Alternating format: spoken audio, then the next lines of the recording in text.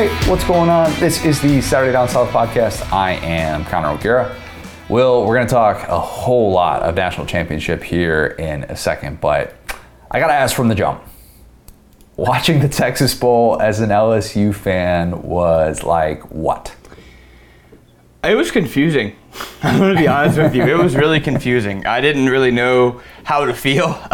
You have numerous members of this team that are, national champions, part of maybe the greatest season in college football history. And the end result, kind of, the swan song for Ed Orgeron's tenure at LSU is this team with 39 scholarship players that has a receiver at quarterback. Shout out to Jontre Kirkland, by the way, who... Awesome. I mean, it was funny because, one of my buddies goes to UCF, and during the bowl game, he played DB, and people were saying, oh, he's actually a DB. No, he's played two positions since that game. Now the second one is quarterback. This dude That's is crazy. I'm not going to say build the statue necessarily, but he is the most... he's up there with, Hester in terms of, LSU dudes. Dudes that would give it all for LSU. So it was a tough watch. I'll be honest with you. There was a lot of stuff that you want to be mad at, but honestly, I'm just going to focus on the positives. And how about Pig Cage, man? Pig. What a great name. If your name is Pig, you're going to be able to make some plays. I don't care what your skill set says you can do. If you're Pig Cage, you're getting on the football field, you're making some plays. Yeah, the Kirkland stuff was cool to see.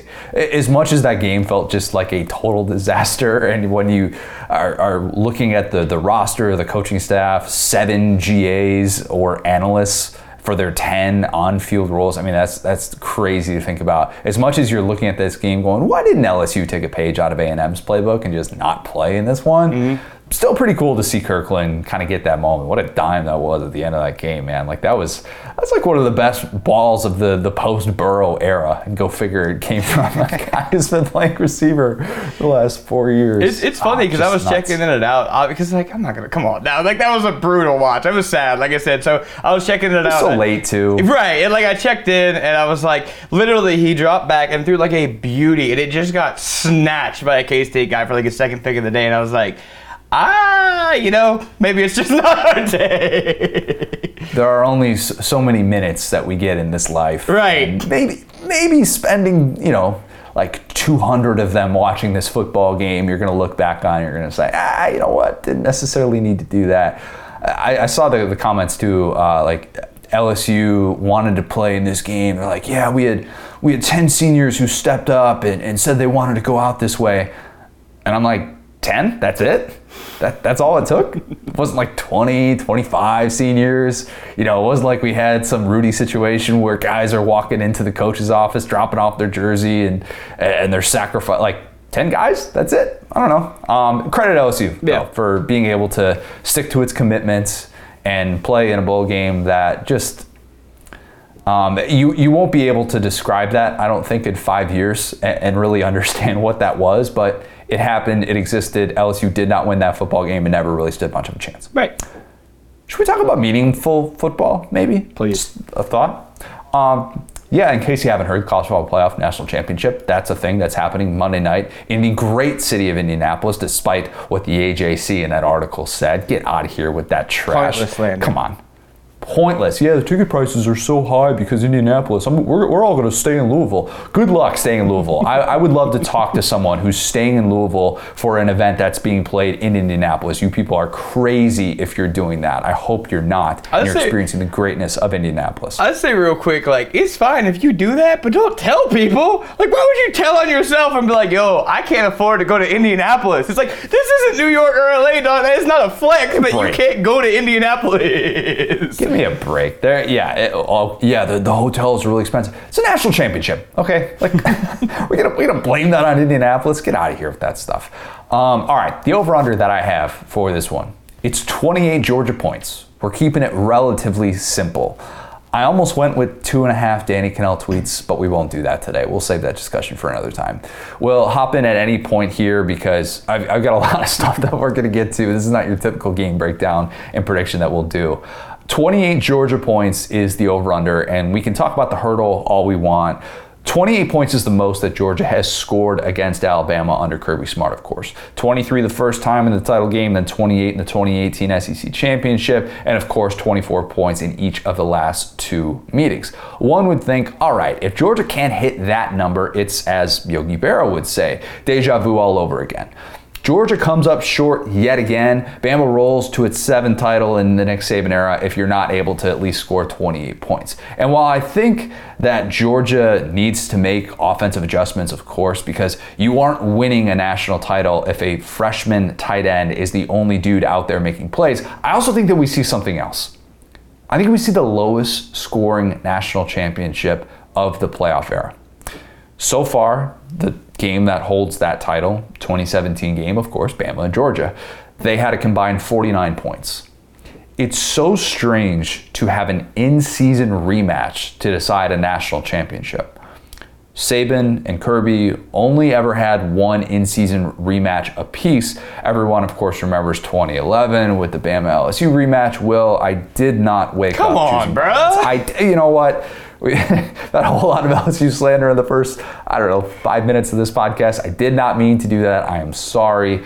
Everybody remembers, though, earmuff it will. Bama pitched a shutout. LSU crossed midfield once. The rest is history. Georgia's in-season rematch, of course, and this kind of doesn't, I shouldn't say of course, because I don't know that it gets talked about in the same sort of way. 2017 SEC Championship against Auburn, where just a few weeks earlier, we saw Georgia just get dominated as the #1 team in the country in that game at Jordan-Hare. Georgia held Auburn to 7 points in the rematch. Perhaps a banged-up Kerryon Johnson had something to do with it, but Kirby Smart made those adjustments and Georgia rolled in that game. I think both of these defenses this time, I think they adjust really well. I really do. And that's not a popular thing to say right now because we keep talking about the Heisman Trophy winner and Stetson Bennett. And surely those guys are going to be better. But I think the defenses are really going to show up in this game. I cannot imagine Georgia allowing a John Mechie-less Bama offense dominate them in the way that it did last time.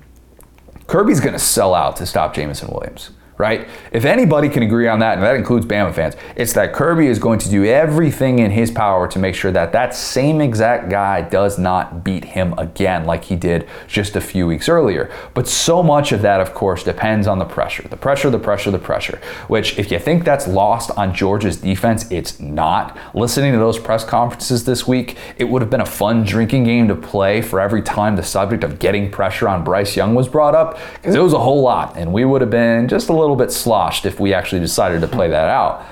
I think the Bama offensive line in that SEC championship played the game of its life.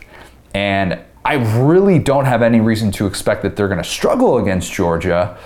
But I've also got to think Nolan Smith, Nakobe Dean, Channing Tindall, Trayvon Walker, Quay Walker, like these dudes won't let that happen again. They just can't. If that does, then lights out, of course. We're going to see the same script sort of play out. It really does kind of blow me away that Bama blocked Nakobe Dean as well as it did for that game, because anybody that has seen him in person, and I think that I've actually seen the 2 best Nakobe Dean games of his career, the Florida game and then of course this past week against Michigan, you just see how relentless, how fast that guy is, and to shut him down for 60 minutes is no small feat. We know though, if there's ever a quarterback who would be able to escape those guys and still make plays, it's Bryce Young. Probably could have said that before the SEC championship, but it goes double now that we've actually seen it and now that we've actually seen his offensive line rise to the occasion. Fire away, Will. Yeah, it's kind of funny, too, to think like what a huge gap there is between Bama and Georgia and everybody else, because like those Michigan guys really thought they were going to sneak up on UGA. Like we had the damn ball. Right, I was about to say, like they had like this run the damn, they were walking in with all the swag, and yeah, Nakobe Dean just showed out. It was like, it's like we watched 12 games of one thing, we watched one game of something else, and we suddenly went, no, like this is a new reality. It's like, no, Georgia's still really good. Like you're absolutely right. Like it's not like Michigan was a bad team. It's not like they didn't come out there really trying their best, but yeah, I mean that's it's kind of funny how Bama has made them look so different, and it's a credit to Bama, really. Yeah, where Will Anderson is out here going after the SEC championship, where he was saying like we were still Bama, like people were talking about us like we were D3 or whatever, and he's got to play the disrespect card. Georgia's still Georgia. Like those guys didn't just die. It's not like they all of a sudden got hurt and they weren't going to be able to show up against Michigan. Now, what that looks like against Alabama, you're right, is going to be different because we expect Bama to be able to control them in different ways than Michigan. Michigan really just struggled with that area. I think we're going to have moments in this game in which we are reminded that Bryce Young is very special at escaping pressure, keeping his eyes downfield, squaring his shoulders, and hitting someone in stride. That is a really hard thing to do, to be able to do all four of those things, and he does it at such a high level. And I don't think that Georgia's defense is going to shut him down for 60 minutes. I just don't think that's reality. But somewhat quietly, Bama's passing game hasn't quite been the same since Mechie went out. In those 6 quarters without John Mechie, 58% passing for Bryce Young. Here's the more interesting number. 7 yards per attempt.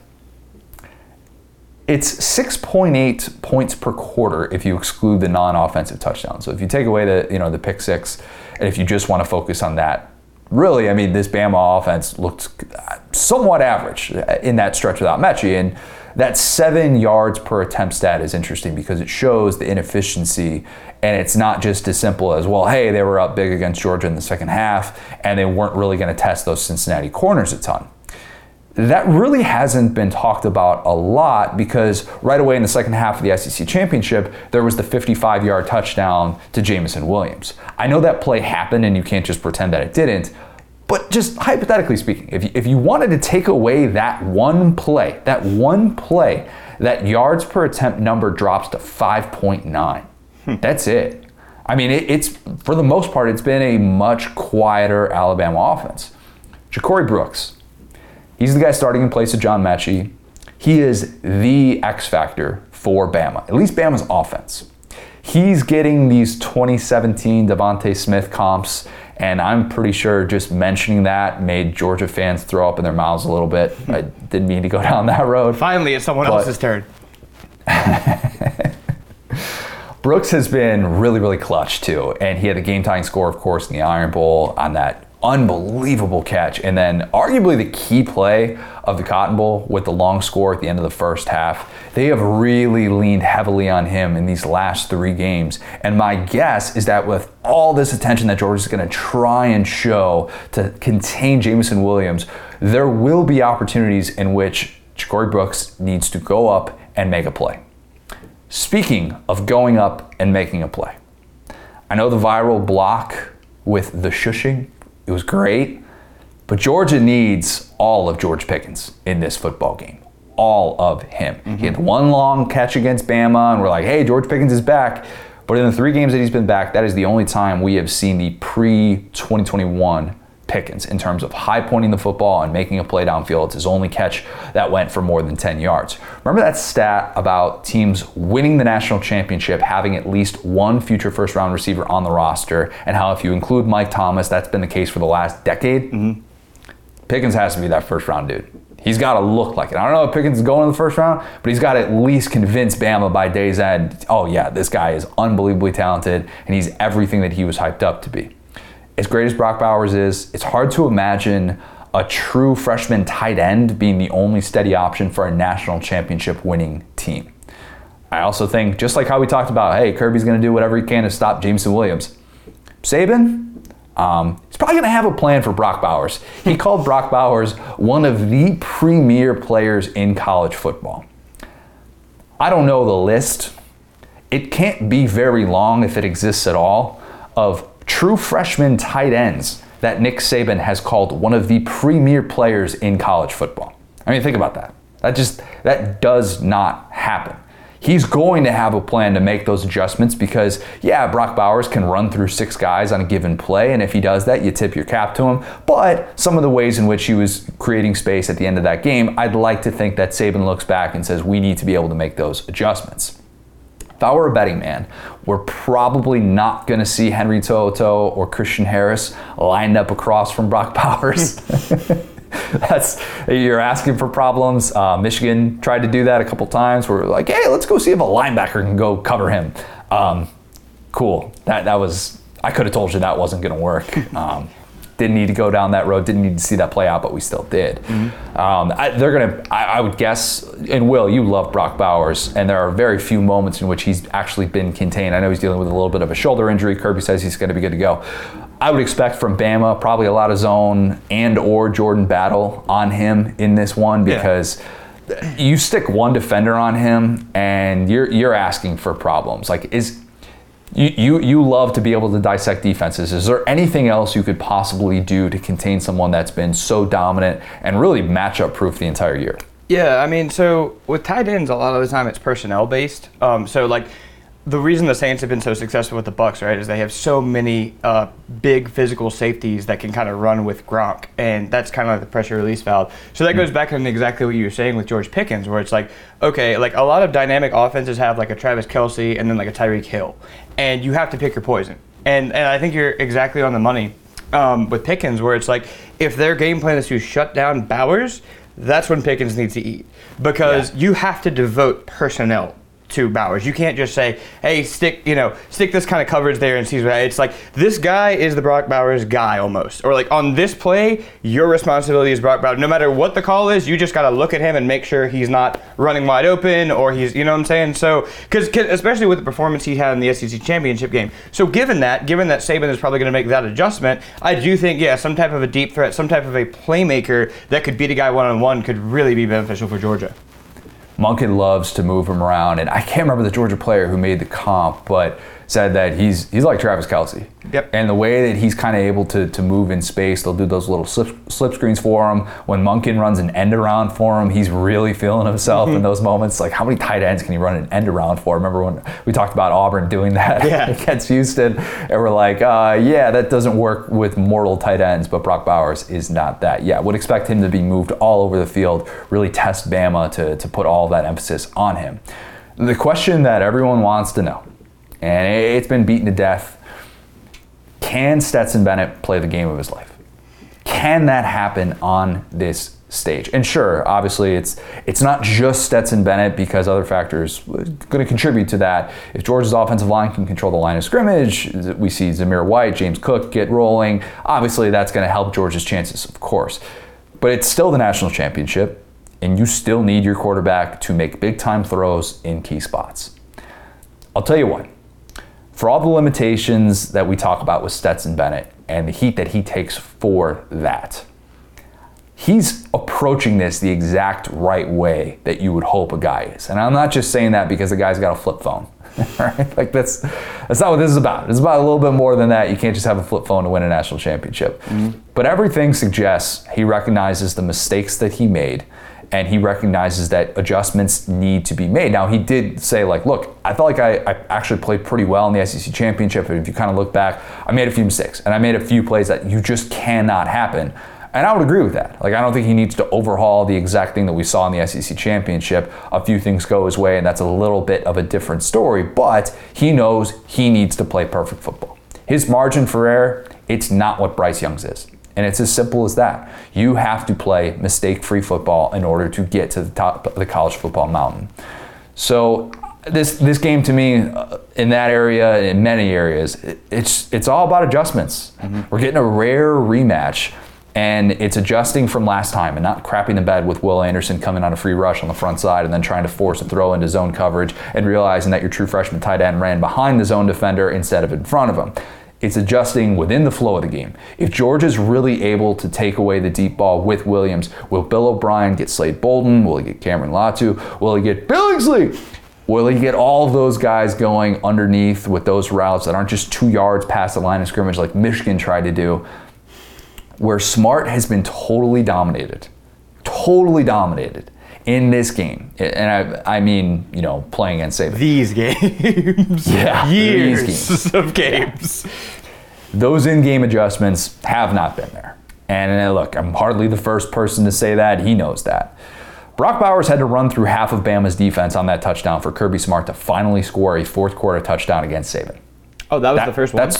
That was the first one. Man. He had been shut out. No points. First time that he scored a point in the fourth quarter against Nick Saban. Can Kirby finally be at his best late in one of these games?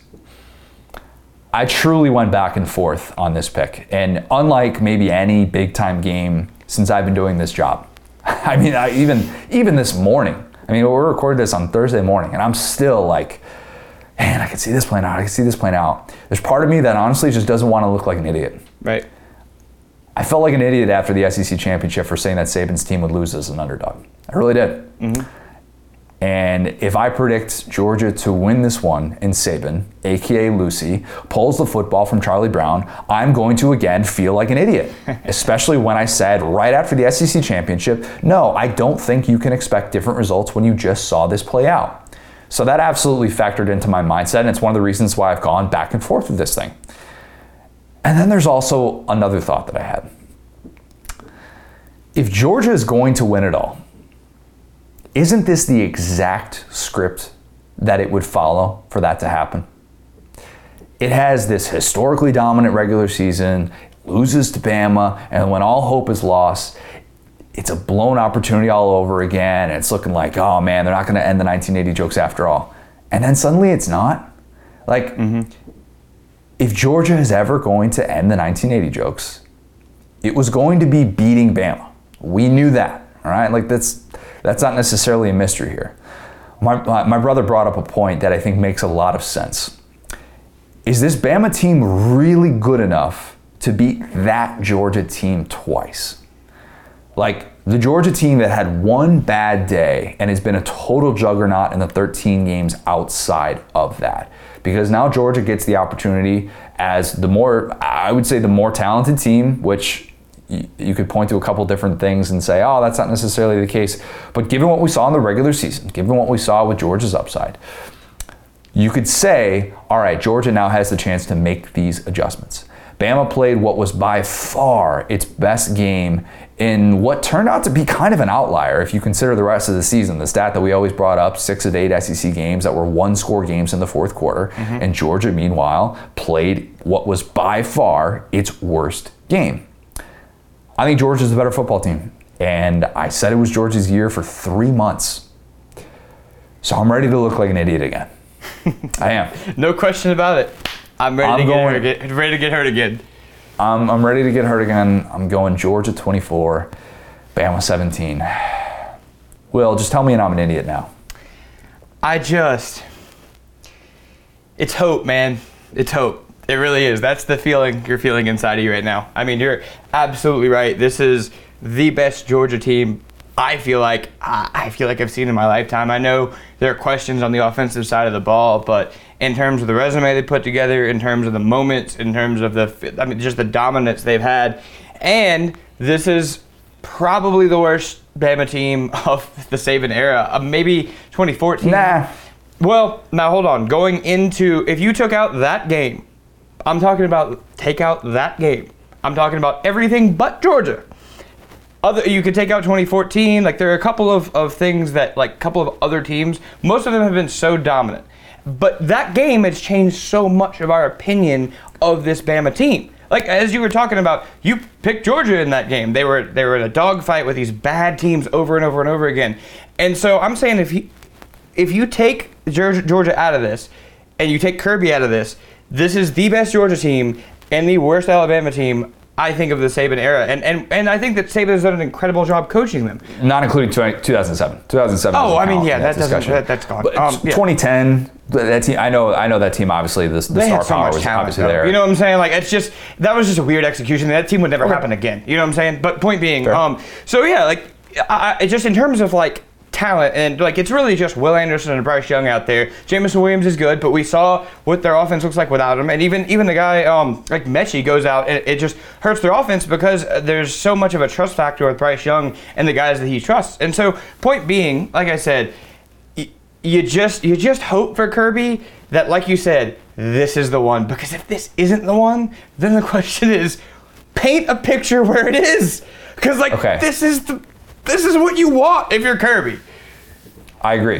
One other thing that is on that note, if Georgia loses, the if not now then when, right, all of those takes are coming out. We know that, right? Like,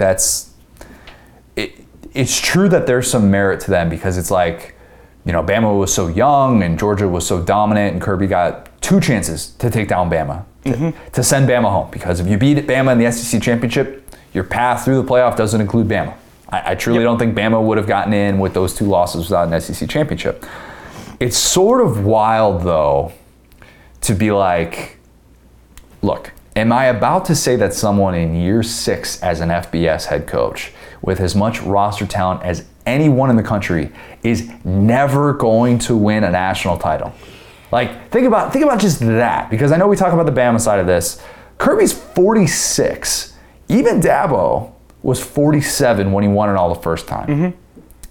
If Kirby can't beat Saban this time, I'd be more willing to be like, hey, he might just never beat him. It might be like a Jordan thing where everyone else just kind of gets older. Like, it's like, yeah, well, like the Celtics and the Pistons, like, eventually they're going to go away. Yeah, Jordan beat the Pistons. I know you're a Bulls fan, but you see what I'm saying? You see he like banged his head into the wall over and over and over again. It's like, eventually you're just going to have to, these guys are going to age out. I don't know.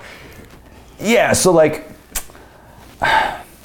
we associate beating Saban with winning a national title. Those 2 things are synonymous, and they should be, because in the years that Bama hasn't won a national title dating back to 2008, 6 of those, and that's, I do it back to 2008 because that's when Bama became Bama, of course. That's kind of the launching point. Again, 2007 did not happen. I can't stress that. As a Bama hater, just don't try to back it up because you sound ridiculous. Okay, so since 2008, I just tweeted this out, 6 of those 7 non-Bama teams who won it all, they had to beat Bama that year.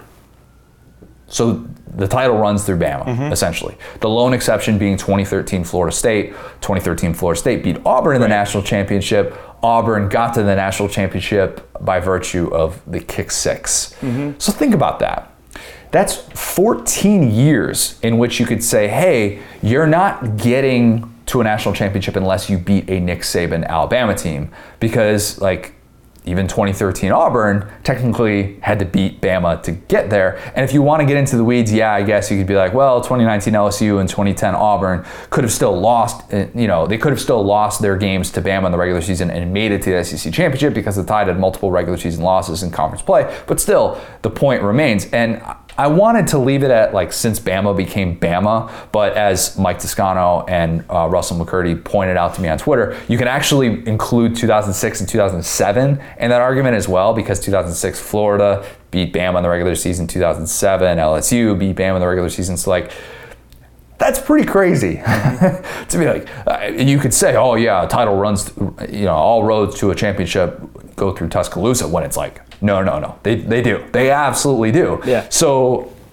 that's a wild thing to consider, and that's why winning a title goes hand in hand with beating Bama. That's why, besides Saban, now there are only 3 active head coaches who have rings. That's it. Jimbo, Dabo, Mac Brown. That's it. Man. Ed Orgeron's not active. Mac Brown. Still legend. Same age as Saban. People forget that. Same age. Nobody ever wants to bring it up. We got to get Saban's skincare routine, man. All that winning's aging him gracefully. Like, you could talk about how crazy Saban is as far as like how hard he goes. That guy is aging like fine wine compared to Mac Brown. Mac Brown just needed a mayo bath to be able to kind of replenish his skin, get some moisture back in there, and he'd be looking just as young as Saban, I think. Real quick tip on that, though. We always talk about Saban as like this kind of. What do you mean? What do you mean? Real quick tip on the. Not on the mayo bath. Talking about skin. Okay. Not on the mayo bath. On Mac Brown, and we talk. We talk about Saban as this guy that's really rigid and ornery, that he doesn't like all the changes or whatever. That Mac Brown thing is actually an interesting point, because it's funny to think about this like old, grizzled guy as the one who is just outfoxing Kirby, right? Kirby was this young, like, former player, defensive guru, and it's kind of crazy to think that like in their matchups, it has been Saban who has been bolder. He has been more on the cutting edge when you talk about adapting offense. And I credit to him, because you would think that the younger guys would have the advantage of like youth and like therefore innovation or risk taking. Saban, he just makes decisions where you're like, oh god, this is gonna work out, isn't it? I hate this. One step ahead, despite the fact that he is 24 years older than Kirby Smart. Yeah. I'm sure that's been said many a time about Saban making the better adjustments to about someone that's young enough to be his son. Kirby falls in that camp. If Georgia doesn't get it done, going 0-5 against Saban for Kirby, with potentially, depending on how this plays out, with 5 blown leads, 3 of which we know are by double figures, it would make us wonder if Kirby will ever beat his former boss.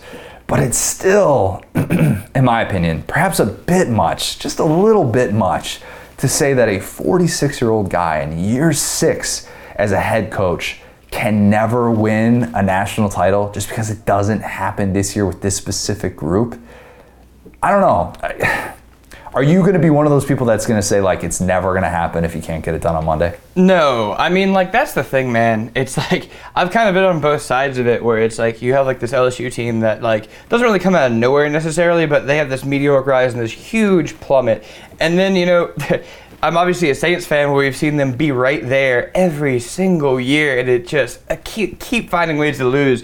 And it's like, I'll be honest with you, man, like, it's hard for lots of college football fan bases to feel sorry for Georgia. You know, all the recruits and all the advantages they have. Like, they're obviously not Nebraska. They have lots of things going for them. But at the same time, like I said, at the same time, like, I feel like I said, I feel like my heart goes out to them for everything that they've endured to this point, and I really am rooting for them. And like you said, I'm not going to be that guy. Maybe I'll get a couple jokes off, because that's what I do. You know, I slander everyone equally, even, you know, my teams, but I'll probably get a couple jokes off. But at the end of the day, it's like, you can't. The thing about Kirby Smart is every other fan base wants Georgia to hit the panic button on Kirby Smart. And that's how you know how good of a coach Kirby Smart is, because they want him to leave. So at the end of the day, if you're a Florida fan or if you're, you know, a Georgia Tech fan, oh, Kirby Smart can't win the big one. It's like, yeah, but he'll still beat your team every year. And I'll tell you something, as hard as it is to lose the big one, Georgia fans had 3 months of just, you know, a Mardi Gras of this season. So I think eventually things have to fall your way. Eventually the stars line up. Although it would be so huge for Kirby's resume. We talk about how much runway he has left in this job. This is obviously his dream job. Yeah. You know, and it's so rare that a guy builds the bona fides to get his dream job this early in his career and could potentially stay there and keep his heart in it for a long time. So you start to look at the seasons he's stacked up, the winning percentage, stuff like that. If we were to really get into that all-time tier 1, that could start on Monday. Yeah, and the beginning of maybe Georgia is the team of the 2020s. Maybe it's not fair to say that they're going to dominate the sport the way that Bama did in the 2010s, because quite frankly, I don't know that we'll ever see that again. But maybe it's even better than the latter part of the 2010s with Clemson. You know, where Clemson goes to the playoff every single year from 2015. I guess we'll include 2020 in that as well. Gets to a national championship in 4 of those years and wins 2 titles. Like that's still something that, yeah, 4 years, right? I got that right. 2015, 2016, 2018, 2020. Yeah, we got that right. Or no, 2019, not 2020. My bad. But yeah, maybe Georgia's in for a run like that, but then you kind of realize, like, well, what's to say it could only be that, and what's to say that it's not even more remarkable than that, because we know the talent is there, and these things aren't always necessarily linear. So we shouldn't all of a sudden expect Georgia to rip off 4 straight titles. But you're exactly right that if Kirby gets over the hump now, all of that suddenly feels way more on the table than it was when we were talking about this 3 years ago. And it's like, well, you know, you got to win 1 before you can win 5 and become a real dynasty in college football. One last thing. Remember when people were worried that a playoff game would be forfeited because of COVID? Fun times. Yep. That's all I got on that. Just wanted to hey, bring you're that up right. there. It was never going to happen. Yeah. I'm totally going to dunk on that woman in my mother-in-law's yoga class. You could be in that yoga class 15 minutes early, sitting there with the mat rolled up on your lap, just like, hey, Brenda, yo, what's good? You like the playoff? Yeah, me too. It's because it happened. We will be working out over the course of the next few days, because by the time people are listening to this, I will probably be in Indianapolis. That is the plan. God willing, hopefully nothing changes that in the next few days. But yes, very much looking forward to Monday night. Should be a great time in Indianapolis. People are calling Connor the king of Indianapolis. How would you respond to that? I'll take it. Look, like I take pride in Indianapolis, not just because like my wife and her family are from there, but because of the fact that like I spent a summer there. I went to college an hour away from there. I had, a whole lot of experiences in Indianapolis, and it's been, been a yearly visit, at least a yearly visit, if not more, for the last decade plus of my life. So yeah, I take a lot of pride in Indianapolis. And if people are going to hate on it for the weather or something like that, just go indoors. Like, all right, like, plenty to do indoors, I promise you. Bars and restaurants are great. Mass Ave, hit it up. You'll have a good time. One more quick Indianapolis thing. Which places should people check out that are heading to the game, for the national championship game, Georgia and Bama fans? Anything cool in Indianapolis you would recommend? Everybody's going to talk about St. Elmo's. Getting a reservation at St. Elmo's this time of year are probably a little bit difficult. It's too late. Don't even Google it. It's probably too late. Yeah, if you got one, good on you. I've actually never been to St. Elmo's in Indy. I know it gets all the pub and everything like that, but just go on Mass Ave. Go on Mass Ave, have yourself a good time. Lots of bars and restaurants, all within walking distance of one another. You'll have yourself a really, really good time, depending on kind of where you're staying and all that stuff. But experience downtown. It's a great place to be. Like, haters, get out of here. I don't want to hear any of that. Lucas Oil, great place to watch a football game. Dome. Not sitting outside. It's not going to be 32 degrees while you're watching that game. It'll be fun. I promise it'll be fun. You'll have a great time. All right, let's kick it to Josh Pate. Great to be able to chat with him. Love his perspective. And he's one of those guys like Matt Hayes where even if I don't agree with him, I always find myself considering a side that maybe I haven't given enough thought to. So here is Josh. I'm now excited to be joined by a very special guest, a first-time guest. It is Josh Pate, host of the Late Kick podcast and Late Kick Live on YouTube. Josh, I don't say this lightly, but I truly mean it when I say that in this crazy time in our sport, you have become a voice of reason, and you've been able to grow your platform in many ways because you really don't come off as someone who has this agenda, but I want you to come clean here. What is the Pate State agenda? Well, that's kind of it. Look, it's in the worst of times. It's also the best of times. There's a lot of sort of antithetical phrasing going on there, but if you think about it, there's never been a better opportunity to sort of create a new platform, what I call alternative media platform, than now because of what you just said. Like, the rest of the legacy media ecosystem is kind of gross right now, at least from my perspective. And my perspective is one of a more traditionalist approach. Like, I'm not opposed to progress. I just think that a vast majority of what's presented as progress these days in college football is not that. But also, I didn't get pumped off like a journalism school assembly line. Not that there's anything wrong with that, but I didn't take the classical route into our industry. So I was a fan for a long, long time before anyone ever put a live microphone in front of me. So I don't know. I've always perceived the perspective that I have as maybe a little bit unique. And I think in this day and age, maybe that's an advantage. I don't know. What is your background? Because I know you were doing TV stuff for a little bit as well, and like you talk about being a fan of this sport for as long as you were, like that sometimes can be such a great foundation. And in this day and age, in this mediascape, it absolutely is. But like, you didn't take the traditional route to get to this point where people are valuing your opinions about the national championship and about big time issues in the sports. Like, what exactly kind of got you here without taking the traditional route? Well, a lot of trial and error and a lot of sort of drifting through my early to mid-20s, having really no purpose, no direction. Like, I had God-given ability and talent. We all do. I had no earthly idea how to apply it. I had no earthly idea what I really wanted to do. Now, I knew what I liked. I knew I liked sports. I knew I liked college football. But, like, I don't know, the background I came from and the way that I came up, it never really clicked that you could do what you love for a living, if that makes any sense. And so I always thought college football, that's going to be something I watch on Saturday.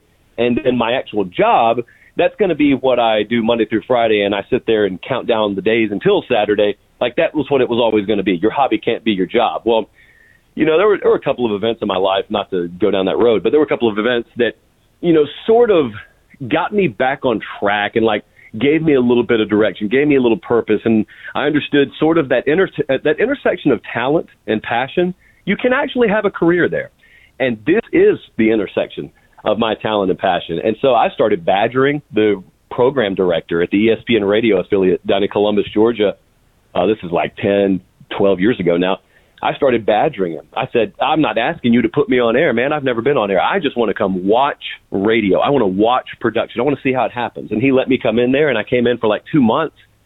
And his co-host got sick one day. And with 5 minutes heads up, he said, look, I need someone. I'm not ready for this show today. I don't feel good either. Like, do you want to hop on air? So I did. It's afternoon drive. It's in the South. It's the middle of the football season. I'm speaking my second language, which is college football. And it was awesome. I loved it. They never took me off air. A couple of years later, a general manager from a TV station calls me and says, hey, dude, I listen to that show every day. Like, you don't know me, but I'd like to offer you a job. I want you to come do a college football show for me. I want you to be my sports anchor. Yeah, I know you've never been on TV. Do it anyway. So that kind of progressed, and years later, end up at CBS, long story short. But that's the way it went. But the whole point behind that is the path I took was one where my default setting was never just assuming any of this. Like, my default setting was I was very close in life to settling in sort of like dust into a path I didn't want to be in. So I don't ever take the fact that, we're going to do something like go to Indianapolis, Indiana, and get paid to cover a national title game Monday night. I will never take that stuff for granted. And it comes out in your work, and I think that's become something that we've really noticed. Oh, and maybe COVID kind of brought some of that out, where you just kind of see, everybody kind of can tell the writers who seem like they're really burnt out and they're upset about everything. And not to name names, I've done that plenty of times on this podcast, but it also kind of allows the opposite to happen, where people who truly do have that passion for the sport, they're able to shine. And I think in this day and age, you're kind of looking for those unbiased type voices. And like me, you're not born and raised in the South and like have all of this, like you're not coming across as like, hey, Joe SEC or anything like that. I'd like to think that we both kind of have a well-traveled, 3,000 feet view of this whole thing. When you see people like Emmanuel Acho and your coworker Danny Cannell, when you see them talk about SEC bias, what's kind of your take on that? Well, my take is I'm working with Cannell all day Sunday, and I cannot wait for that because he will have to listen to me. He will have to stand next to me and deal with that all day. Look, when I hear him say it, it's not the first time that you nor I nor anyone listening has heard that refrain. I always kind of chuckle at it because I know where it's born. Like, I try and put myself in the position of someone who didn't grow up in the South, who never grew up rooting for any SEC team. It must get old. Like, I understand it, guys. For those listening who may not be of Southern heritage, I get how old that must be. And it probably just out of boredom strikes you that I'm tired of getting beat on. Let me make up some reasons why this is happening other than we're just not good enough on average. And so, like, that's where it comes from. There's this other tendency. I've noticed this more and more. I don't know if it's a society thing or just a sporting culture thing. I tend to believe the latter. But I've noticed that there has to be a boogeyman. It's got to be either ESPN or it's got to be Vegas or it's got to be the officials. Something is holding you down. It can't just be that your conference commissioners or your athletic directors have made very poor hires and those have crippled your program. It can't be that. It can't be that you have fractional investment relative to an average SEC program, much less the top tier. It's got to be that there's some nameless, faceless entity out there that's holding you down. And that's SEC bias. Now, Connor, if you were to say, show me SEC bias, that would be like telling them, take this square of Jell-O and nail it to the wall. They can't do it. And that's why anytime you ever see someone explain SEC bias, it takes like 4.5 minutes, and then you're left saying, what did I just listen to? Like, that's SEC bias. One of the big misconceptions is that playoff expansion is going to make more parity, and perhaps as those who have referenced SEC bias in the past, they'll be able to see a system that rewards everyone. It doesn't necessarily look at conference supremacy or something like that. And in my opinion, that is a misconception. You've been banging the drum about that for a while, that it's simply not going to all of a sudden level the playing field. And I agree. If anything, that's going to make the sport less random, and you're going to force teams to play more games to reach the sports pinnacle. Like, compare the NBA to the NFL. In the NBA, the best teams usually reach the finals because the playoffs are like 2 months, where in the NFL, you can have a wild card team get there because it's such a smaller sample size. What are your thoughts on automatic bids for conference champs? Because I think 2021 is the perfect example for why they really don't make sense. They don't make sense if your goal is what our goal is. Like, it sounds like you and I may be on the same wavelength here.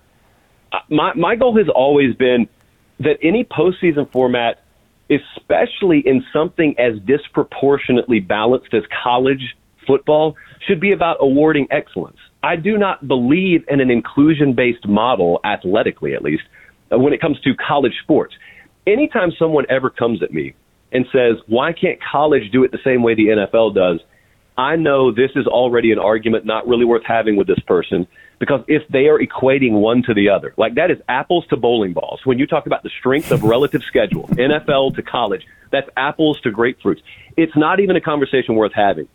Also, when someone tells me, why can't college do it the way NFL does, the other reason I start to tune that out at my very core is because I don't want college to look like the NFL. I don't think at our best our sport looks like the NFL. I'm not anti-NFL. I watch it on Sunday like everyone else. I've just always been able to distinguish these are different products. The ball looks the same, the field looks the same, but these are different products. And winning the AFC West versus winning the AFC South, those should be equal in nature. You should be awarded that, because the gap between the best and the worst in the NFL, point spread-wise, some years is under 2 touchdowns. In this sport, the difference between the top of a conference and the middle of that conference sometimes is 4 touchdowns. So it's insane. Anyway, when people talk about auto bids, I understand it, and you can be of that opinion. You can be of that mentality if you want to, but you cannot admit to me that you want the best in the playoff and also advocate an auto bid system, because no one out there is going to convince me that before we enter a season, we automatically know that if you check the box of conference championship, it means you're one of the best teams in the country. So you are advocating for an inclusion-based model. Now, what that does is it does get geographically more of the sport involved in your playoff, but the misnomer is the playoff will always be the playoff. Like right now, we put a certain premium on the playoff, and people just assume since that sticker will always be on the product, it doesn't matter who we put in there. That sticker will always mean the same thing. Well, if you devalue it with an auto bid system and you get a 3-loss Pac-12 in there while a 1-loss Texas A&M's on the outside looking in just because they happen to be in the wrong division, it doesn't carry as much inherent value, because anyone with a working brain can look and see that team that got left out would be favored by like 13.5 points over this team that got put in. What is this thing worth at this point? Let's talk about the current playoff, because you hit on a lot of key points there, and the value of what it means for both of these fan bases. Getting to this point to be able to watch their team in a 15th game means just so much, pardon the pun there, but Bama and Georgia are a couple of programs who I think we're wondering about the adjustments, right? Like we see the SEC championship, we see the way that it plays out with Jameson Williams. He goes over the top, he burns the Georgia secondary, the same Georgia secondary we've had all these questions about. Do you think he goes off again, or does Kirby sell out to make sure that he doesn't necessarily have those chunk plays, especially with Mechie out? I'll tell you, I'd be surprised if he was able to go off. It's not going to be because of lack of trying. But I would be stunned if we watch that game Monday night and there's not an inordinate amount of attention paid to number 1 in Crimson. And also, I would be surprised if we didn't watch a lot more pressure, whether that be blitzes or whether that be different ways Georgia gets after Bryce Young. But there will not be the same approach defensively as you saw the first time. Now, that doesn't automatically guarantee a different result. Jameson Williams may still have 8 catches for 132 yards and a score by halftime, for all I know. But I would be surprised at that. Now, that doesn't mean Alabama can't win. That doesn't mean they can't get their production through the air. Because I can assure you, if the 2 boxes that we just drew on this board here, if we check both of those, Georgia's blitzing a lot. Georgia is covering Jameson Williams with 1, 1.5, or 2 guys at times. You know as well as I do, there are mismatches somewhere. Georgia's going to bank on you not being able to capitalize, but there are going to be mismatches. Now, you don't say the name Slade Bolden and think, glaring mismatch. And the younger guys like Ja'Cory Brooks, you don't automatically say his name and think, yeah, he'll just pop out of nowhere here. But I'll tell you a name that really I can't get out of the back of my mind. I'll go back to 2015, and I remember O.J. Howard had been a 5-star tight end out of high school. And O.J. Howard had been on that roster, and he had played all year, but he just hadn't quite had that level of production. Now, everyone looked at him and said, he's a freak, but he hadn't had that level of production. And then all of a sudden, it's like Nick Saban just saved him for Clemson all year, and they pop him, and he goes for over 200 yards. I would not be surprised if Jaleel Billingsley ends up being the guy that in lieu of being able to light you up with Jamison Williams and you bring in a lot of pressure here, you're going to have to leave a mismatch somewhere. I think that mismatch may be 19. I think it may be Jaleel Billingsley. Would not surprise me at all to see him with a huge chunk of reception yardage on his stat sheet. Now, is it enough? Is it enough to deter you from shifting the entire field to Jamison Williams? I don't know. I think they'll try and find it out early, though. Yeah, I agree, and especially with all that we've talked about with Bill O'Brien and his use of the tight ends, that would just make perfect sense. And for a guy, Billingsley, who's been in and out of Saban's doghouse, like that storyline kind of writes itself. On the Georgia side, we were in Miami watching Georgia just shred Michigan. I mean, it was ugly. It was easily the best I had seen Stetson Bennett play. He didn't make those mistakes that we saw against Bama. Are you of the mindset that the third time against Bama will be different for him? Not necessarily. But I'll tell you, I go back to the SEC championship game. I didn't walk out of there thinking the same thing about him that a lot of other people did. I don't know what it was, but I walked away thinking about the number 3.6. Like all I watched was Georgia not be able to run the ball more effectively. Because if you would have told me that Friday night or Saturday morning, Georgia's only going to put up 3.6 yards per carry against Alabama, I would have been able to tell you they're in trouble. Like any idiot could have told you that, I would think. Because Stetson Bennett, while he is effective, if you're playing the right game, he's not a guy that's going to bail you out consistently on 3rd and 8. That's not his game. Like, that is not complimentary Georgia football. And so I would say the same thing in this game. If they make him throw the ball out of necessity instead of affording him the luxury of throwing the ball whenever they want to, they're in trouble again. Which goes back to not Stetson Bennett. It goes back to McIntosh and Cook and White and those guys in the offensive backfield for Georgia. That offensive line, too, needs to step up. And that's, to me, one of, if not the most critical factors of this game. Because everyone wants to talk Stetson Bennett. I don't even make his name come out of my mouth until you tell me how that Georgia ground game is going to operate. I like that. And I think there's a lot to be said for those other guys being able to step up. But we know that if Georgia doesn't win it, there are going to be so many people saying, well, it's never going to happen for Kirby. I totally get why it's being said, given what we were talking about with this team in the regular season. But I'm also thinking, well, if Bama was the only thing that stood in Kirby's way, and Kirby has 5 consecutive top 7 finishes, that's what he's about to get, win or lose in this one, maybe this is a little bit like the Harbaugh-Urban thing.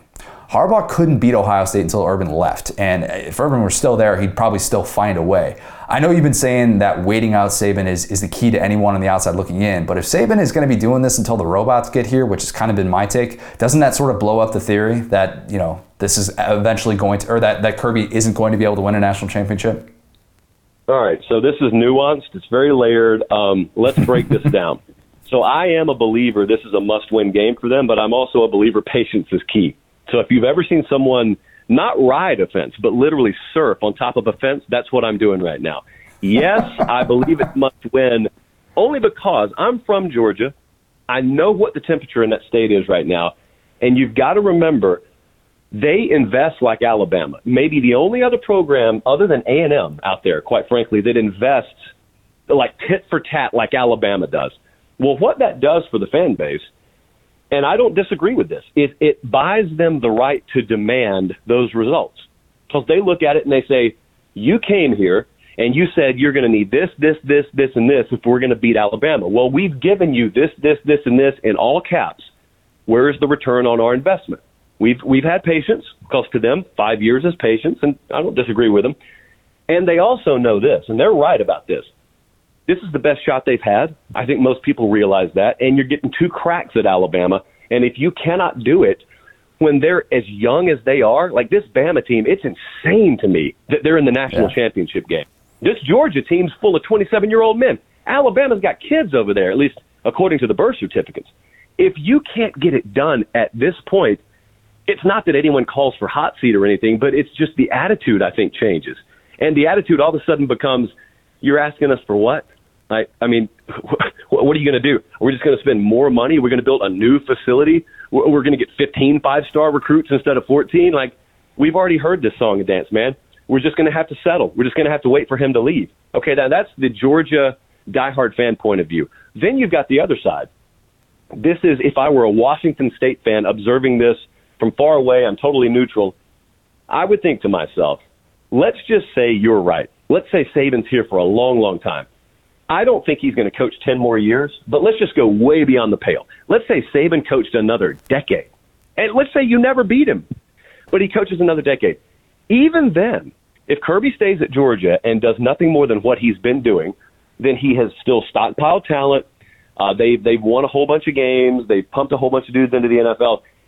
10 years from now, Kirby Smart will only be as old as Nick Saban was when he got to Alabama.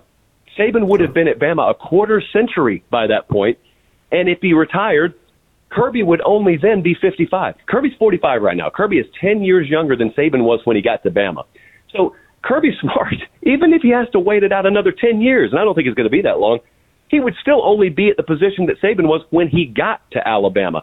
So where would Georgia be at that point? They'd be as well positioned as anyone, I would think.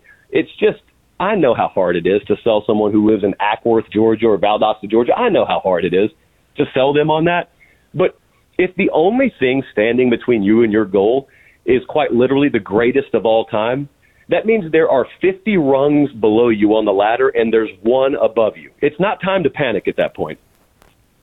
Okay, so let's do the flip side. Let's say Georgia wins.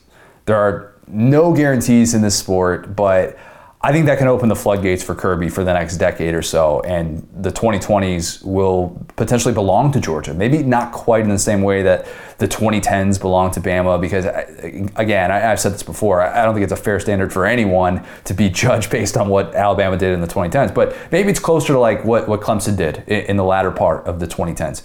Do you think that's possible, or do you think the SEC would prevent that from happening for Georgia? No, I think it's fair, but let's just stop if they win Monday night. If they don't win another title, this is history. Like, Georgia winning a national championship is history. Like, Nick Saban's ruined this for a lot of people because they don't have proper perspective on what that means. Ohio State, you can either look at them and say they only won one national championship in the teens, or you can say, wow, that's a phenomenal decade. They won a lot of games and they got a title. That's the way you should phrase it. Like, take Alabama out of the equation. If Georgia does win Monday, that's history. But I also believe what you're saying may have some validity, because I think it's a crossroads moment for him. And I'll tell you what I make it analogous to. I think this is Mark Richt 2012 SEC championship game, ironically, against the same Alabama team. They get down inside the 10-yard line. They almost take it in to score and win the game. They would almost certainly have gone on to play Miami or beat Notre Dame in Miami, win a national championship. At that point, Georgia's got a title. Rick's got a title. Like, who knows how different the future would have been? But they didn't get it done. And we didn't know it at the time, but that was as close as they were ever going to get. That was their best shot. And a few years later, Rick's out. Kirby, if he loses Monday night, I can't tell you what the future holds. I think they'll be okay, but who knows? Like, this sport gives you a finite amount of opportunities to grab the belt. There's so much uncertainty in this world. Football and life, so much uncertainty. But if they do grab it, I think you're right. I think it opens kind of another coffer on that dam that only a championship win could open. And I think that's a really good comparison. That sort of Clemson energy, Clemson had a hump of their own to get over. If Georgia were to get over that same proverbial hump, yeah, I think they really start snowballing that thing. Josh, I know you've got a lot going on this week before Indy. I want to get you out of here with 5 rapid-fire questions. Just first thing that comes to mind. Does that work for you? Yep, let's do it. All right, first one. You've been asked this question before, but I don't know that I've ever gotten an answer to it. How many white T-shirts do you own? Under 1.5.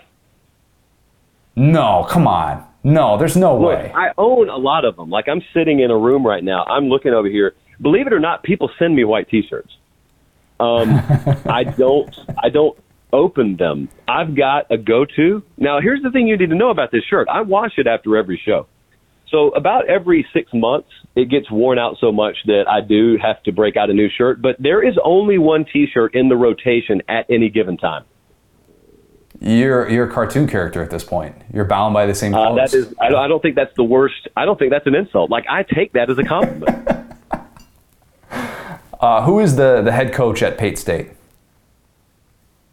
That's a designation that I leave open to interpretation. I think this is one of those R.L. Stine books. You know those Goosebumps books that, I don't know if you read them as a kid. I used to read them all the time. Oh, yeah. Well, when R.L. Stein started to get a lot of success with the Goosebumps books, what a parallel I'm making right now, he started to branch out, and he did those books where, like, you fill in the blank, you decide at the end of the page. If you want to go this way, go to page 38. If you want to go that way, turn to page 72. I leave a lot of the administrative and on-field positions at Pate State open to interpretation.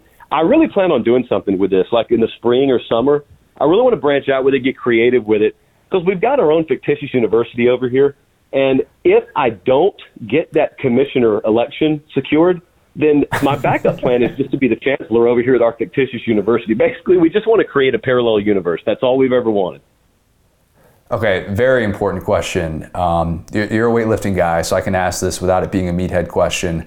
Bench, squat, or deadlift? I would choose deadlift out of the three.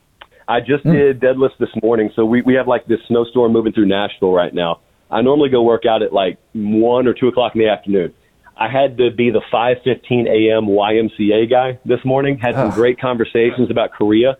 And so then I did deadlifts this morning. It always makes me feel sick when I work out in the morning. So then deadlifts make you feel sick anyway. So it was just double sickness.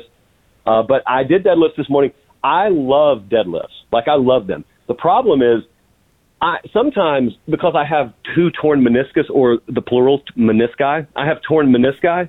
And so I've got to be careful with it. It's one of those depressing things where you cannot really maximize your lift, not because you lack the leg strength, you lack the joint strength. And I'm going to stop at this point because I really feel like I'm aging even as the sentence progresses.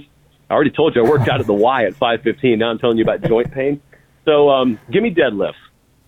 Okay. I think you're the only person to ever answer with deadlift with those 3. That's pretty unpopular. Usually you get like, oh yeah, I threw out my back deadlifting one time and could never do it again. But you're I guess the rare exception to the rule. That means the form is perfect at this point.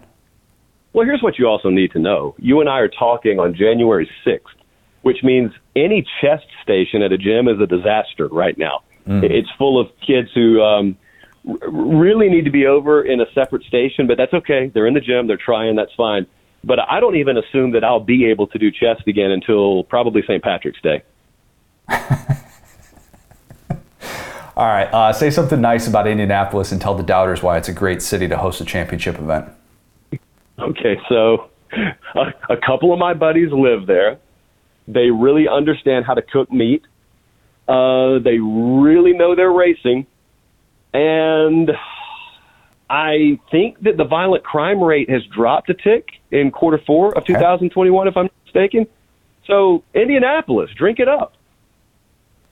That was, I can tell, that was tough for you to be able to say. You're going to enjoy it. You are going to come back from Indianapolis, and I promise you, God willing, if you're able to get there, get through the snow in Nashville, you're going to come back and you're going to have a different impression of the city, I promise. Well, look, so you can sell me on this. It's not that I look down on Nashville, quite the opposite. I'm from Fortson, Georgia. I don't look down on anything. But I have not spent time in Nashville. I've been through it a few times, but I have not spent, or Indianapolis. I have not spent time in Indianapolis. Yeah, I said Nashville like 14 times. I've just not spent time there. So, but I'll tell you what's going to happen. You know this is coming. You had a bunch of the legacy media that spent an entire week down in Miami, and now they're being thrust from Miami up to Indianapolis. And these are already people who go out of their way to look down their nose at the college football public. So can you imagine what's about to be said behind the scenes and probably just publicly about your fair city this week? I'm not looking forward to it. I take a lot of pride in Indianapolis. Wife's family lives there.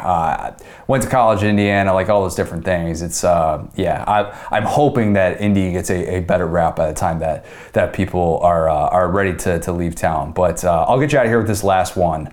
You know it's coming. I don't know if you've made it on your airwaves yet, but a final score prediction for Monday night. Ooh, a score prediction, huh? So I have 27-23 in my head. I ended up rolling with Alabama. I have not even predicted this on my own show yet. It's coming tonight. So I am going with Alabama. Here's what I came back to. Sometimes I think the simplest approach when you think it's going to be a close game is the best approach.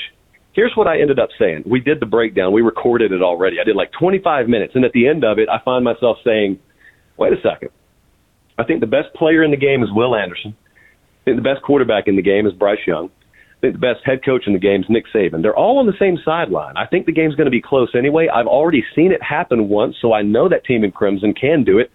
I'm going to pick them. In other words, I'm going to make Nick Saban fail to prove me wrong instead of getting proven wrong because he does what he's been doing since he's been really on this planet, but specifically in college football. So I went with Alabama. Close game, though.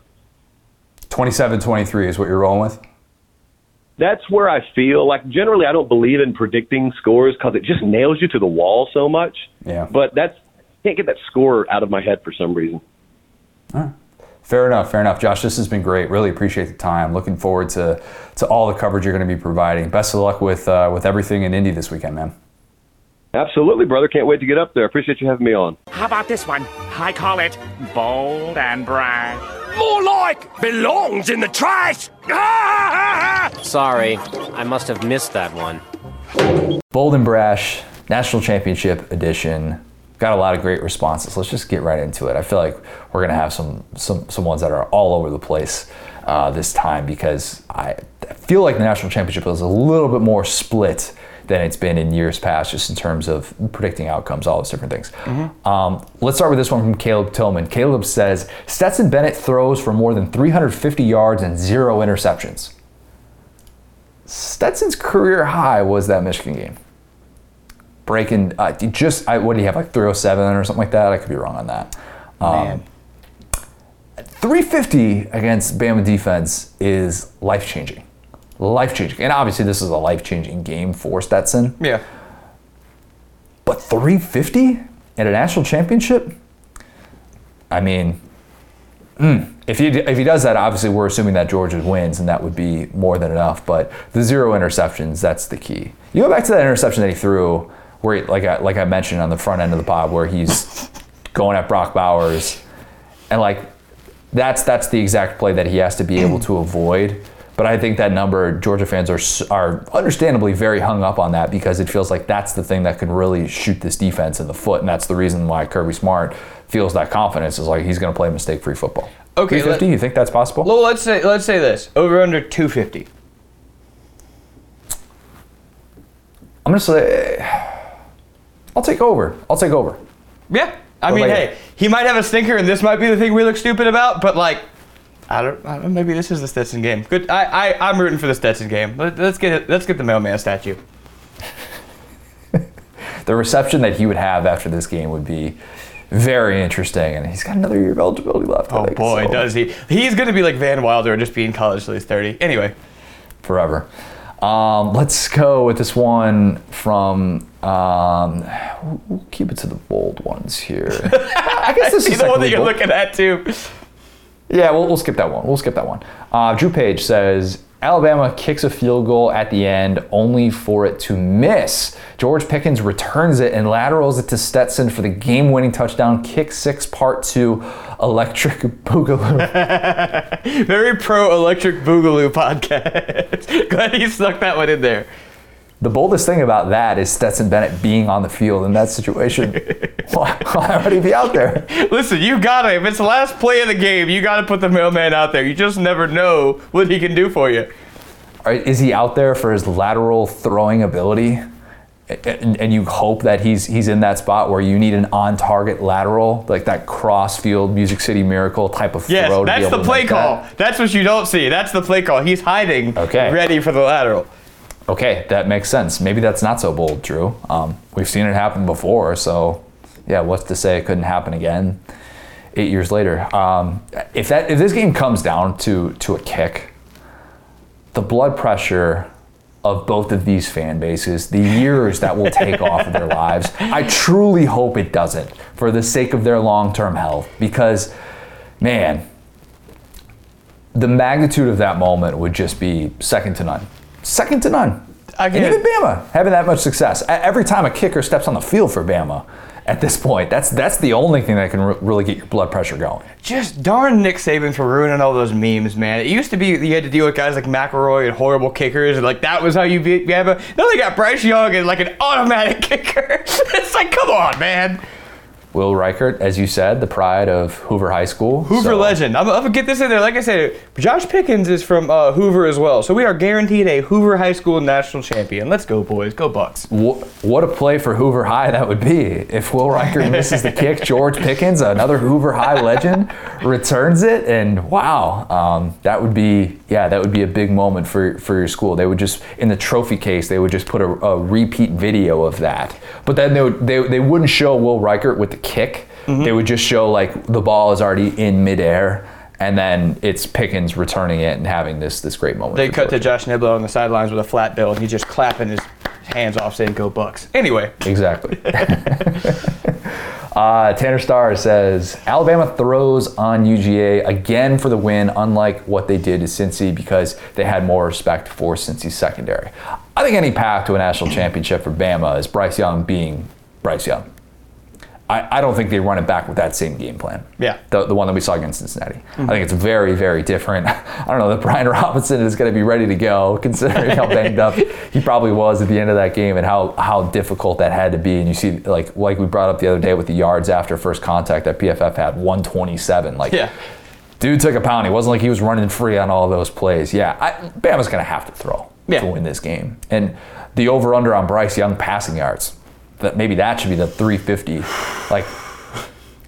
I could see that scenario. I could see Bryce Young throwing for 350 in a losing effort.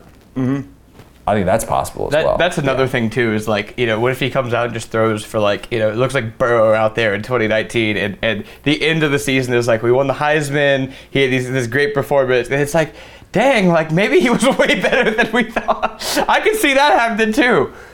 I absolutely could. And if Bryce Young ends up being the MVP of this game or something like that, and Bama wins, and I mean, we're talking about one of the great individual seasons that we've seen in the sport. Yeah. That would all be on the table for him. The list of dudes who have won the Heisman Trophy and then played a national championship and balled out like that and beat a historically dominant defense like that twice. That would put him into that echelon absolutely in the 21st century. It's kind of hard to compare some of those things with the numbers and stuff with going back before essentially the fun and gun offense, where we're talking about a much different time for quarterbacks. But Bryce Young would definitely put himself in that category if he had that type of day again in a winning effort.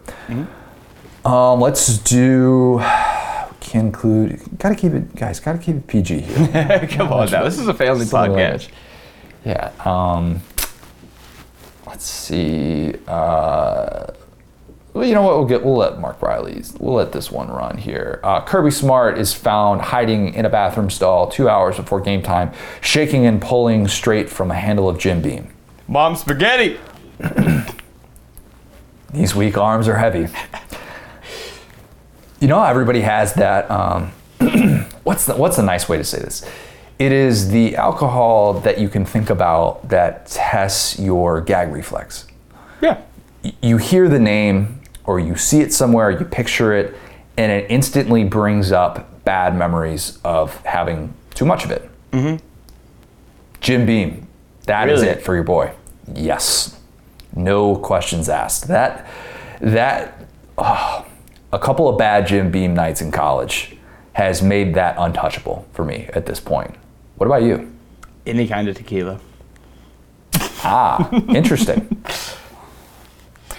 So even a margarita, you can't do? I'm not crazy about margaritas because they're so strong and sweet. You kind of got to give me one or the other. But yeah, I'll do a tequila shot, but anything beyond that, I feel like I don't know.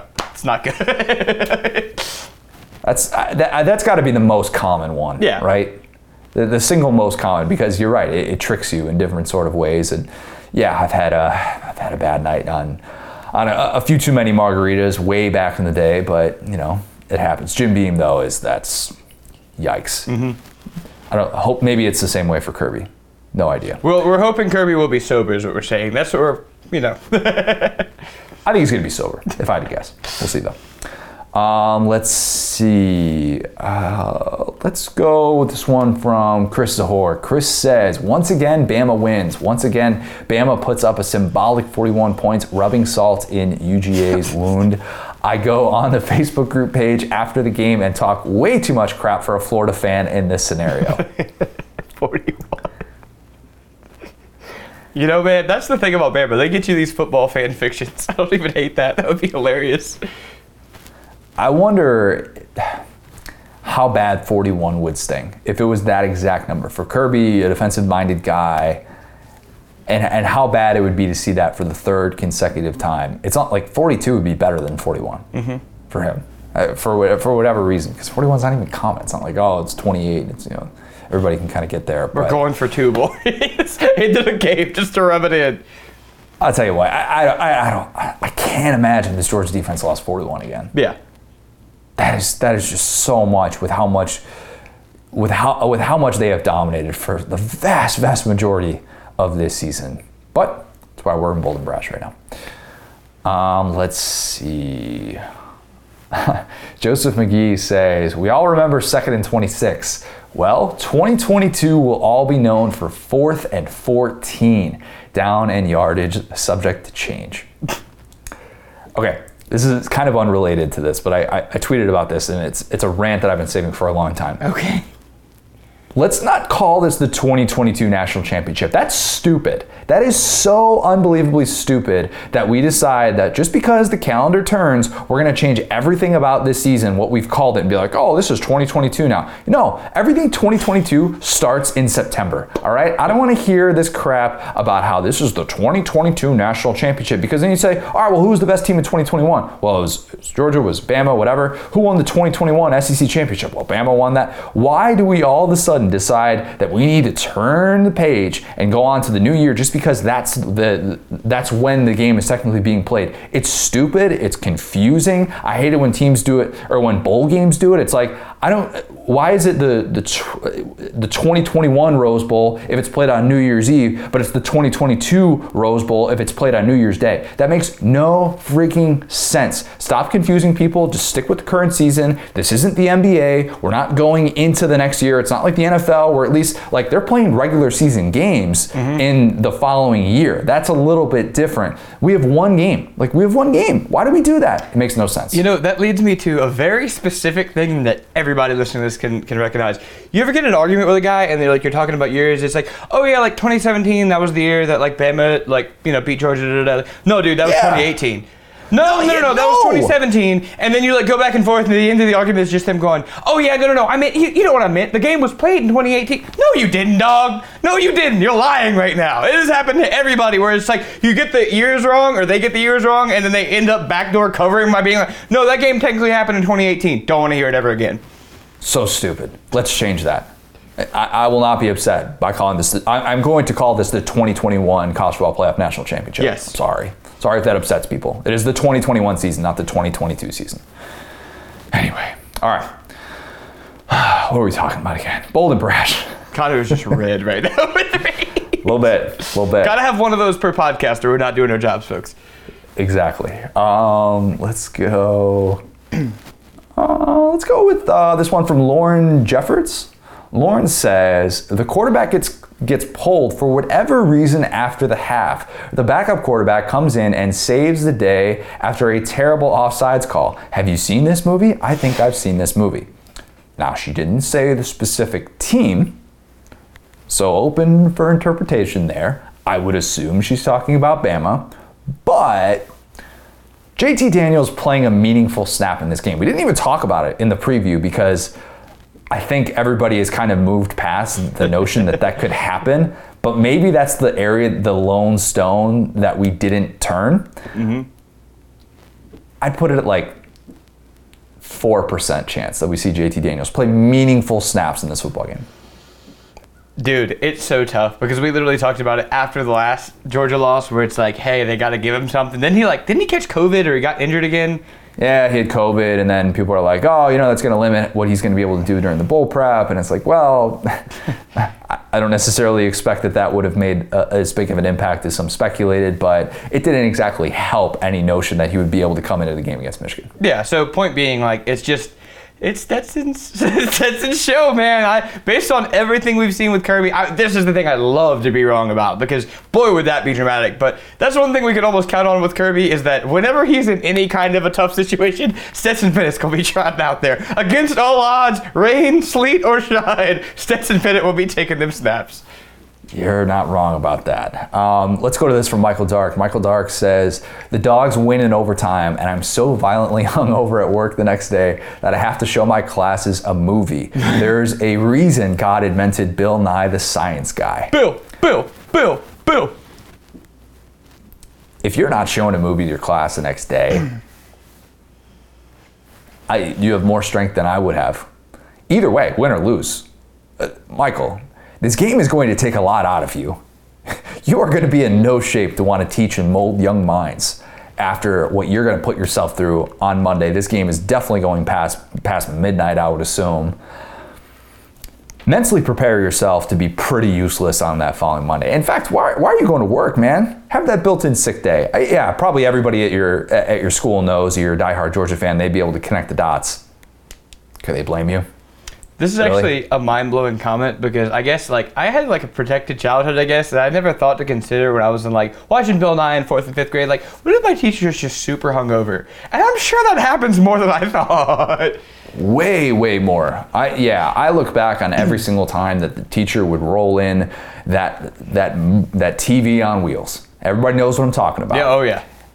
And you knew if that was happening, you were taking that class off. And teachers, the exact same thing. I would hate it when teachers would hand you a worksheet that you had to follow along with. Be like, make sure you're watching the movie. You got to fill in the blanks and know every single time. It's all right. So if I'm not listening at this exact point, I'm going to miss the thing that they're saying in this. Mm-hmm. This is stupid. I don't like this. Not a fan of that. But definitely was a fan of movies in class without having to do any work with a hungover teacher. Thanks. Let's end with this one. Zach Woodhurst. Zach says, Georgia holds Alabama to 1 score, and the world realizes the SEC championship was a dumb fluke. Okay, if Georgia wins this game, I still think the SEC championship will have served a very significant purpose. Maybe for both teams, really. Because obviously for Georgia, the narrative would be, well, the Bama game kind of woke them up. It allowed them to figure out what their weaknesses were. Bama exposed things that a team like Tennessee couldn't, a team like Kentucky couldn't. And we got to see what that looked like. Georgia was able to reach its best version of itself, in part because it got humbled in the SEC championship. For Bama, though, I think being able to win another SEC title, win another playoff game, get to another national championship, 9 in 13 years for Saban, that still serves a purpose. And probably win, lose, or draw in this game, I would guess Bama is starting off as the number 1 team in the country in the way too early 2022 rankings. That's when using 2022 is appropriate when we're talking about way too early rankings. There you go. Because they're still going to have the best 2 players in college football returning. And that's still going to matter. And I'm not buying any sort of belief that Will Anderson is going to skip his junior year. I know some have already speculated about that, which to me is just a little bit ridiculous. But I still think that will have served a purpose. And getting those guys on the playoff stage, a very young Alabama team, could have long-term benefits for them. So I think, I think the SEC championship will still have mattered no matter what. Well, just remember, Connor, there's only one team better than postseason Bama, and that's preseason Texas A&M. Anyway, so thinking about this game, it's got to be interesting. Well.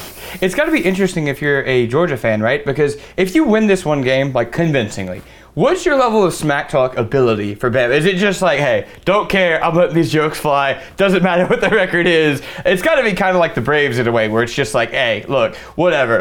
We have our title, whatever, I am going to soak this in. But then obviously, one thing that I'll tell you, the ballad of Coach Ogeron, basking in the Bama win, there will be another chance. Saban will always find a way. You know who Georgia fans clap back at the most? It's not Bama fans. It's Florida fans. Oh, yes.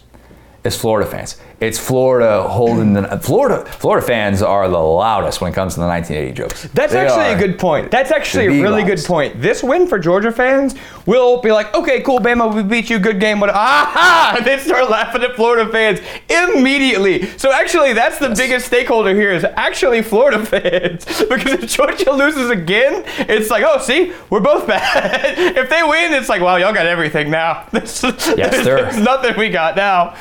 Yeah, that would be the toughest. And even Florida fans would point out, well, hey, we won. We got 2 national championships in the 21st century, and we still have, we still have that argument. And it's like, well, whose future would you rather have at this point? Not that I'm doubting Billy Napier. I've sang his praises on this, but you would still be like, yeah, Georgia, now that it's got over that hump, it's a little bit of a different discussion right now, and that's what a lot of Florida fans are hanging on to. But Georgia fans would be, they would let Florida fans hear it. Yeah, they definitely would. 1980 got to be the single most powerful word in college football. It's like this you on Twitter. It's like it works for everything. So if that's taken away, I don't know what's going to happen to that rivalry. The next time we talk, we will know whether or not the 1980 jokes have officially come to an end. We will be recording next Tuesday, so that's the day after the national championship. We'll try and record sometime that morning and get the podcast up that day. That is the initial plan, but really, really excited. Hope everybody is able to enjoy the national championship, even if you're not a fan of one of these two teams. Still going to be a great showdown with massive, massive implications in college football. If you have not, leave us a 5-star review. Go subscribe to this podcast if you haven't already. Go subscribe to our newsletter. Go subscribe to College Football Uncensored and Saturday Lives Forever, wherever you get your podcasts. Join the Facebook group. Hear your name read on air with Figuring Out or Bold and Brash. Thanks, guys. Talk soon.